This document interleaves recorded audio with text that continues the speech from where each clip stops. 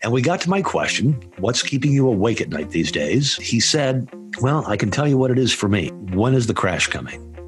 When is the crash coming? Episode 219. The tom-tom drums are beating. You're listening to The Game Changers with Jason Jennings. Leadership lessons in speed, productivity, growth, innovation, and reinvention. Now, here's worldwide best-selling author and speaker, Jason Jennings, and your host, Dale Dixon.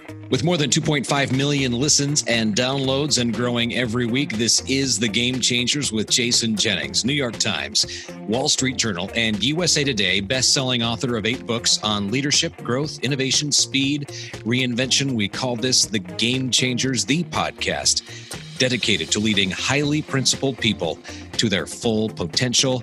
Hey, Jason, let's start with a quick update on the Jason Jennings Certification Summit. What's going on there? Well, first of all, aloha and tiny bubbles to you.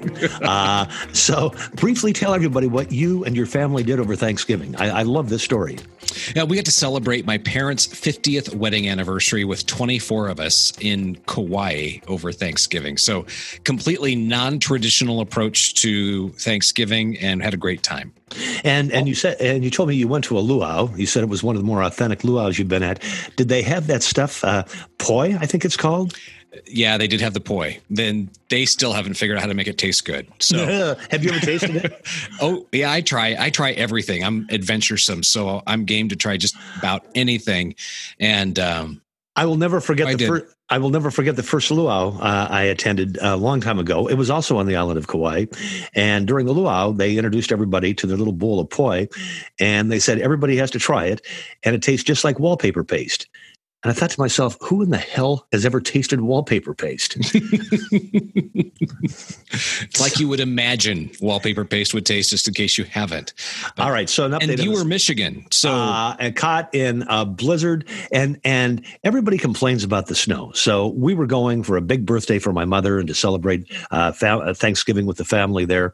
And the Thanksgiving dinner went extraordinarily well. If you haven't seen the Charade app to play charade after a family dinner, it was one of the best times I've ever had. And or it's either an app or just Google charade, and you'll find it. It's really cool. You play it with your phone. And then the next night, we had a big dinner for my mother in an Italian restaurant in honor of her birthday, and then the snow began. 54 inches of snow over Saturday and Sunday. Snowbanks on the side of the street, 8 and 9 feet. Everything was shut down. And I decided, you know what? I'm going to love this. I'm just going to enjoy the heck out of this. And so we pretended that we had like 2 snow days and had a wonderful time. Oh, that's fantastic. All right. So the summit. All yes. right. I think we're tucked away. We're starting to regularly communicate with everybody. Everybody is getting the WhatsApp on their phone so that we can do a WhatsApp group. And the first homework assignment will be going out in the next week or so, something that people can get done over the holidays. And it's looking good for March 23rd through 25th. There are a few people that we have not received confirmations from. So before we try to reach out to you, if you've not confirmed your participation in the summit, please get that back to us this week. But almost everybody has confirmed their attendance. So that's fantastic. Yep, it's going to be great. All right. And you do have my confirmation, correct? Yeah. Okay. I put an X by your name in the Excel spreadsheet. Nice. So then yesterday, you have a kind of funny story of something that happened to you in a Target. I think the listeners would get a kick out of. Okay, so it's not what happened in the Target. I told Dale before we began recording that it was very warm in Target, and so I took my coat off and I put my coat in the shopping cart. And if listeners around the world don't know what Target is like a discount department store. And in fact, people have a lot of fun with it. Many people call it Target because they think it's a little bit better than your regular run-of-the-mill discount department stores. So I took off my jacket in the store and I put it in the top of the cart and just moving along and doing some shopping. And all of a sudden I stopped to look at something on the aisle. And when I turned around, my cart was gone. And so I'm running through the store and I realized my phone and my wallet were in the jacket. And eventually, like 35 or 40 minutes later, standing at the front entrance, a woman came up to me. She said, "Is this your coat?" And I said, "Yes." She said, "Well, I knew there was somebody's coat in it, but nobody was using it, so I just thought I'd use the cart." Duh. Duh. I mean, it was almost a cardiac event. But then what happened in the parking lot is just so cool. So as we're coming back to the car, there's a guy standing by my sports utility vehicle, my Lexus. And he said, "Is this your car?" And I said, "Yes, it is." He said, "Look at your rear bumper." He said, "There's a real big dent." And I had been first appraised of this dent when I brought it in for a car wash a couple of weeks ago, and I'd never seen it. It looked like somebody had taken a softball and used a driver like on a golf range and just hit this softball at 150 miles an hour. And there was a huge indentation the size of a softball in my rear bumper. And so I first saw that a couple of weeks ago when I was in a car wash. I said, "Yeah, I just saw that." He said, "I can take care of that right now." And I said, "Right now?" He said, "I can take care of it in 5 minutes." And I said, "Okay, how much?" And he said, "Well, you know what this would cost in a shop, right?" And I said, "Well, I know if I go to the Lexus dealer, I'd have to get a mortgage on my house because I know how much they charge for every little thing." And I said, "If I took it to a body shop, I don't know what it would cost, $300, $400, $500. He said, "Well, is it worth $250 to you?" And I said, "Nah, I don't want to spend $250 in a Target parking lot. No, something just seems shady about that." He said, "How about $100? He said, "I'll have this bump out of here in 5 minutes." And I said, "Okay, I'm on. I got $100 in my wallet, so let's go." So the guy goes to his truck and he gets out a nice clean drop cloth that he puts below my bumper, and then he gets out a acetylene torch, and then he gets out a couple of tools, and he's making a little production out of it. And so what he does is he warms up the bumper with his acetylene torch, and then he had a suction device pop. And then he started immediately spraying it with cold water to cool it down. And Dale, the indentation, it was gone. Gone. Perfectly gone. I have a perfect bumper for $100. So I started talking to the guy. And I said, "Is this what you do for a living?" And he said, "No, I've got another job too." He said, "This is my side hustle." And I said, "So how much money do you make in a day?" And I said, $300, $400. He said, "Well, let me show you." He said, "I started with $100 in my wallet this morning." And he said, "I've got $1,500. He said, "I make somewhere between $1,500 and $2,000 a day." That's fantastic. I love that entrepreneurial spirit. And I said, "What's the hardest part of doing this?" He said, "I'm not naturally an outgoing person. So it's walking up to somebody and saying, 'See that dent in your car? I can actually fix that.'" And he said, "There's a bit of incredulity because people think I'm some kind of a scam artist." He said, "But I'm not." And so I just thought that was, so all the way home I was going, my God. So if this guy, and he says he does it 2 days a weekend and a couple of nights a week, and easily makes $3,000 to $5,000 a week.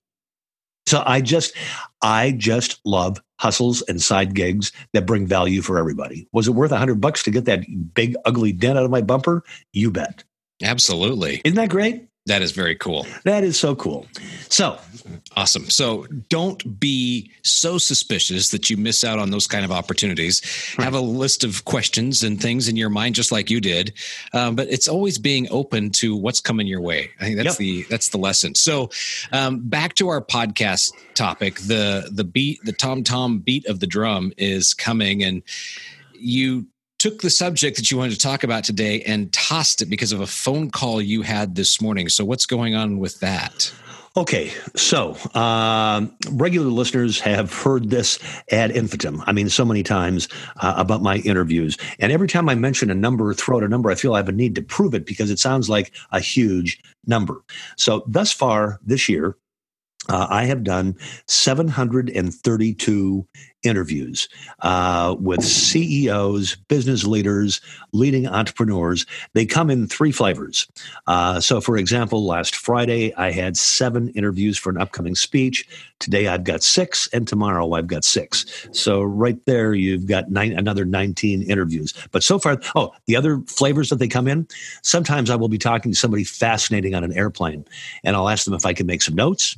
And then sometimes I'll be doing an event, where I'm speaking, and in the process, I will meet people, and I'm sufficiently intrigued by what they're talking about that I ask if I can record a short 5 or 10 minute conversation, and I just record it on my iPhone. Now, what I do with each of these calls, when I'm doing preparation calls for speeches, I'm doing that in Outlook, and I'm just typing notes the entire time. If I make notes in my notebook on an airplane, I come back, I open up a window in Outlook, and for the appropriate day where I did the interview, and I just transfer the notes in there. And if I record them on my iPhone, then I will come back and just play it and make notes. So I counted this morning. There have been 732 interviews this morning. And I'm sorry, 732 interviews this year. And again this morning, somebody said something to me. And I'm going to disguise this a little bit because I didn't tell him I was going to tell the story. But he's with a big company, a good-sized company. They do about $1 billion. They're having a banner year. Last year was a huge year. This year's a banner year. And prospects are looking good. And we got to my question, what's keeping you awake at night these days? What are the potential road, stumbling blocks or speed bumps that you could encounter? And he said, well, I can tell you what it is for me. And I said, well, what is it? And he said, when is the crash coming? When is the crash coming?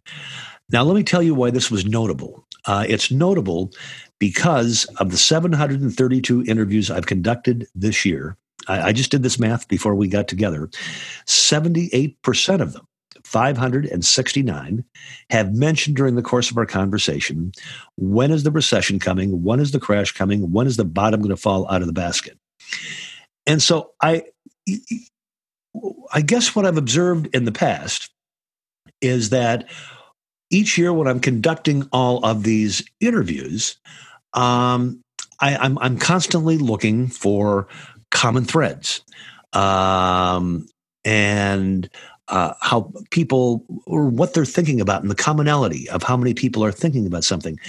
And so I don't know if 569 people out of 732 wondering when the crash is coming and being very worried about the economy. Look, I don't know how valid that research is, but it just seems that there's enough people talking about it that it might merit some consideration. So the last thing I want to be, I'm not sure if you remember Greek mythology. I was a favorite or a big fan of Greek mythology. I still have Edith Hamilton's Zeus's Descent from the Top of Mount Olympus sitting in my bookshelf someplace. And Cassandra is someone who always is warning of impending disaster or prophesizes doom, and nobody listens to Cassandra. So I don't want to be a Cassandra and say a recession is coming because I'm not the Oracle of Delphi. I don't know if it is. But if you've got 569 captains of industry out of 732 asking the questions worthy of consideration. So now the first thing I want to do is define a recession for people. All it is this. I want you to imagine you take a big glass and you fill it to the very top, right to the rim with water. Okay. Now, you got so much water in there that you can't even lift it or you'll drip some on yourself. So lean forward and take a little tiny sip. A little tiny sip, not a slurp, a little tiny sip. That's a recession. During most recessions, the economy is off by 1.5% to 2.5%. All it is it's a period of temporary economic decline during which industrial activity, gross domestic product, goes down in 2 successive quarters. Doesn't mean that half of it goes away. Doesn't mean that 20% of it goes away. Doesn't mean that 10% of it goes away. It means that like 2 or 3 or maybe 3.5% of it goes away. In fact, there have been 18 recessions in the last 100 years. Just double check that this morning. So every 5.5 years, like a clock, we're due for a recession. Because of this current economic expansion, which has lasted for about 10 or 11 years, we are very overdue. But I remember what happened during the meltdown of 2007, 2008. My business stayed really good during that period of time. But I remember a conversation I had with the CEO and the owner of a small tech company in Des Moines, Iowa. And so we'd been in the recession for a while. Everybody was talking to me on the telephone during my interviews about it. And I was interviewing him for an upcoming speech I was going to be doing. And I said, "How are you?" And he said, "I'm sick of it." And I said, "You're sick of what?" He said, "I'm sick of this recession bullshit." He said, "I've decided it's over." And I said, "Excuse me?" He said, "I'm so tired of thinking about everything, business being down, not being able to spend any money, feeling woe is me." He said, "I feel like victimized." He said, "I've just decided I'm not going to play the game anymore." He said, "I have to take responsibility and run this company." And he said, "I'm going to start going after other people's customers. I'm going to grow my market share. I am sick and tired, of being down in the doldrums, worried about this damn thing called the recession." And when 2 or 3% of your economic activity in the larger market goes away, a recession is largely more an emotional reaction than it is a financial reality. So now, what I want to talk about briefly today is what to do about a recession. And my answer is going to surprise you. The answer is nothing. You do nothing that you wouldn't regularly do. And as long as these are the things you're regularly doing, a recession can be your friend, because everybody else is going to be running down the hallway to jump under the bed covers and put a pillow over their head until it's over.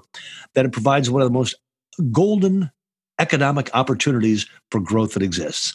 So one, if you're a regular listener to the podcast, you've learned that you have to be a good financial steward. Be careful with expenses. Don't be careful with expenses in a recession.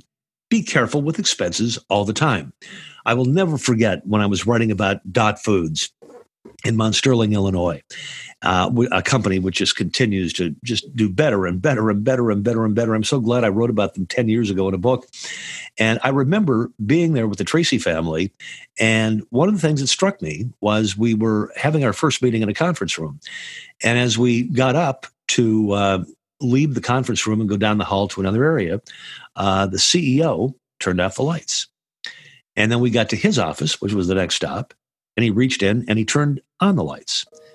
And what I realized was, if everybody at the top is turning on and turning off the lights, guess what? It becomes an ethos for the organization. So we all have to be good financial stewards and careful with resources all the time. Don't wait for a recession to hit and then suddenly become draconian in slashing everything. Just be careful with expenses all the time. That's number one. Number two, never allow mission creep. Stay focused. Stay focused on what you're doing, and don't let anybody get you away from the knitting that you're doing. So avoid mission creep. Number three, have sufficient cash reserves and lending lines in place. Then you don't have to worry. But that's what you would do during good times, not only what you would do during a recession. Next, wouldn't a great company always be looking for new opportunities? Of course they would. And if a recession occurs, guess what? There's going to be fewer people looking for new opportunities, which is going to make it easier for you. Next, keep your workforce engaged and feeling safe. If your workforce feels that if a recession hits, they might get laid off, guess what? They're not engaged in the work. And we've talked about that repeatedly in recent episodes. Next, be doubly committed to your purpose and to growth. But isn't that what a good company would do anyway? Make certain you tighten up your client relationships. Isn't that what a great company would do anyway? They will always be tightening up client relationships, making them sticky. Next, don't prepare to lay people off. I love the story of Mike Long at Arrow Electronics.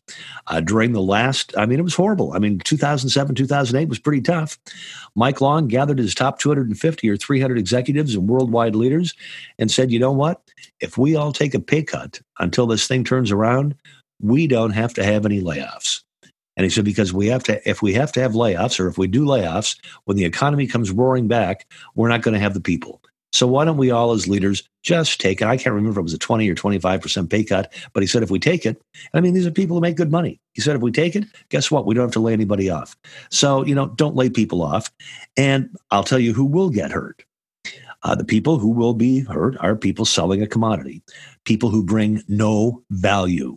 All they're in is a price-related, commodity-driven business. So you have to absolutely make certain, even if you're in the commodity business, that you are selling value, that you are adding value to everything that you do. And so those are 1, 2, 3, 4, 5, 6, 7, 8, 9 things. Those are 9 things that great companies would do. And if you're doing those things, then you don't have to have a plan for a recession, because a recession is going to be an opportunity for growth. Does that make sense to you? It absolutely makes sense. I come from the television news background, and I remember when working as an anchor and a reporter, and I still see it happen, but there are what we call sweeps months. And that is when the Nielsen company goes and records the number of people, tries to record the number of people who are watching a TV station throughout a month. And during that month, the TV stations pull out all the stops. And that's when you see them run the salacious stories, and you'll hear them advertising on radio. Yep. And I always thought, why don't we just do excellent work 12 months a year, 12 months a year, 52 weeks a year, and not worry about playing the game? Because you're not going to get your viewers in the month. You're going to get your viewers or your customers accumulating over the course of habit-forming weeks and months and years. Same in business. Do your best work is what you're saying, day in and day out. Bring value. Yeah, and then if 2% of the water in the glass is missing, it's just going to present more opportunity for you. So again, what I want to say is this. The numbers are. Let me go back to the numbers. The numbers are surprising. 732 interviews, and remember, these are not people who just fell off a turnip truck. I'm not talking to people on the street. I'm talking to CEOs. I'm talking to business owners. I'm talking to leading entrepreneurs, high-ranking executives in companies. But 732 so far this year. That doesn't include the ones I'm still doing. And I told you I've been on a rocket ship since I got back from the Thanksgiving break. But if 569 of the 732, 78% of them are asking, when's the bottom going to fall out of the basket? Or when are we going to have a recession? Or when's the crash coming? Or I'm worried about the economy. I think there's significance in that, because I actually think that a recession is as much of a state of mind as it is a financial reality. Mm. And I was thinking, by following those steps that you outlined, it keeps one focused on what really matters, and it keeps the recession, to your point, being a state of mind, from becoming a self-fulfilling prophecy. Yep. And in many industries, a recession is a self-fulfilling prophecy. It really is. So anyway, I know you're about to ask me a question. I know. Final words? Yeah. And, I am not the originator of this statement. I've used it for years and years and years. And I actually went online to do a search, because I always like to provide credit if I can. And it's attributed to so many people. I found it attributed to like 30 different people. So I'm guessing they heard it someplace too. But I love it. I've heard there's going to be a recession. I've decided to not participate. Love it. And that's been my attitude through the past economic downturns in the economy too. You just have to stay tough, pay attention to your knitting, and do all the things that great companies would do all the time. Exactly.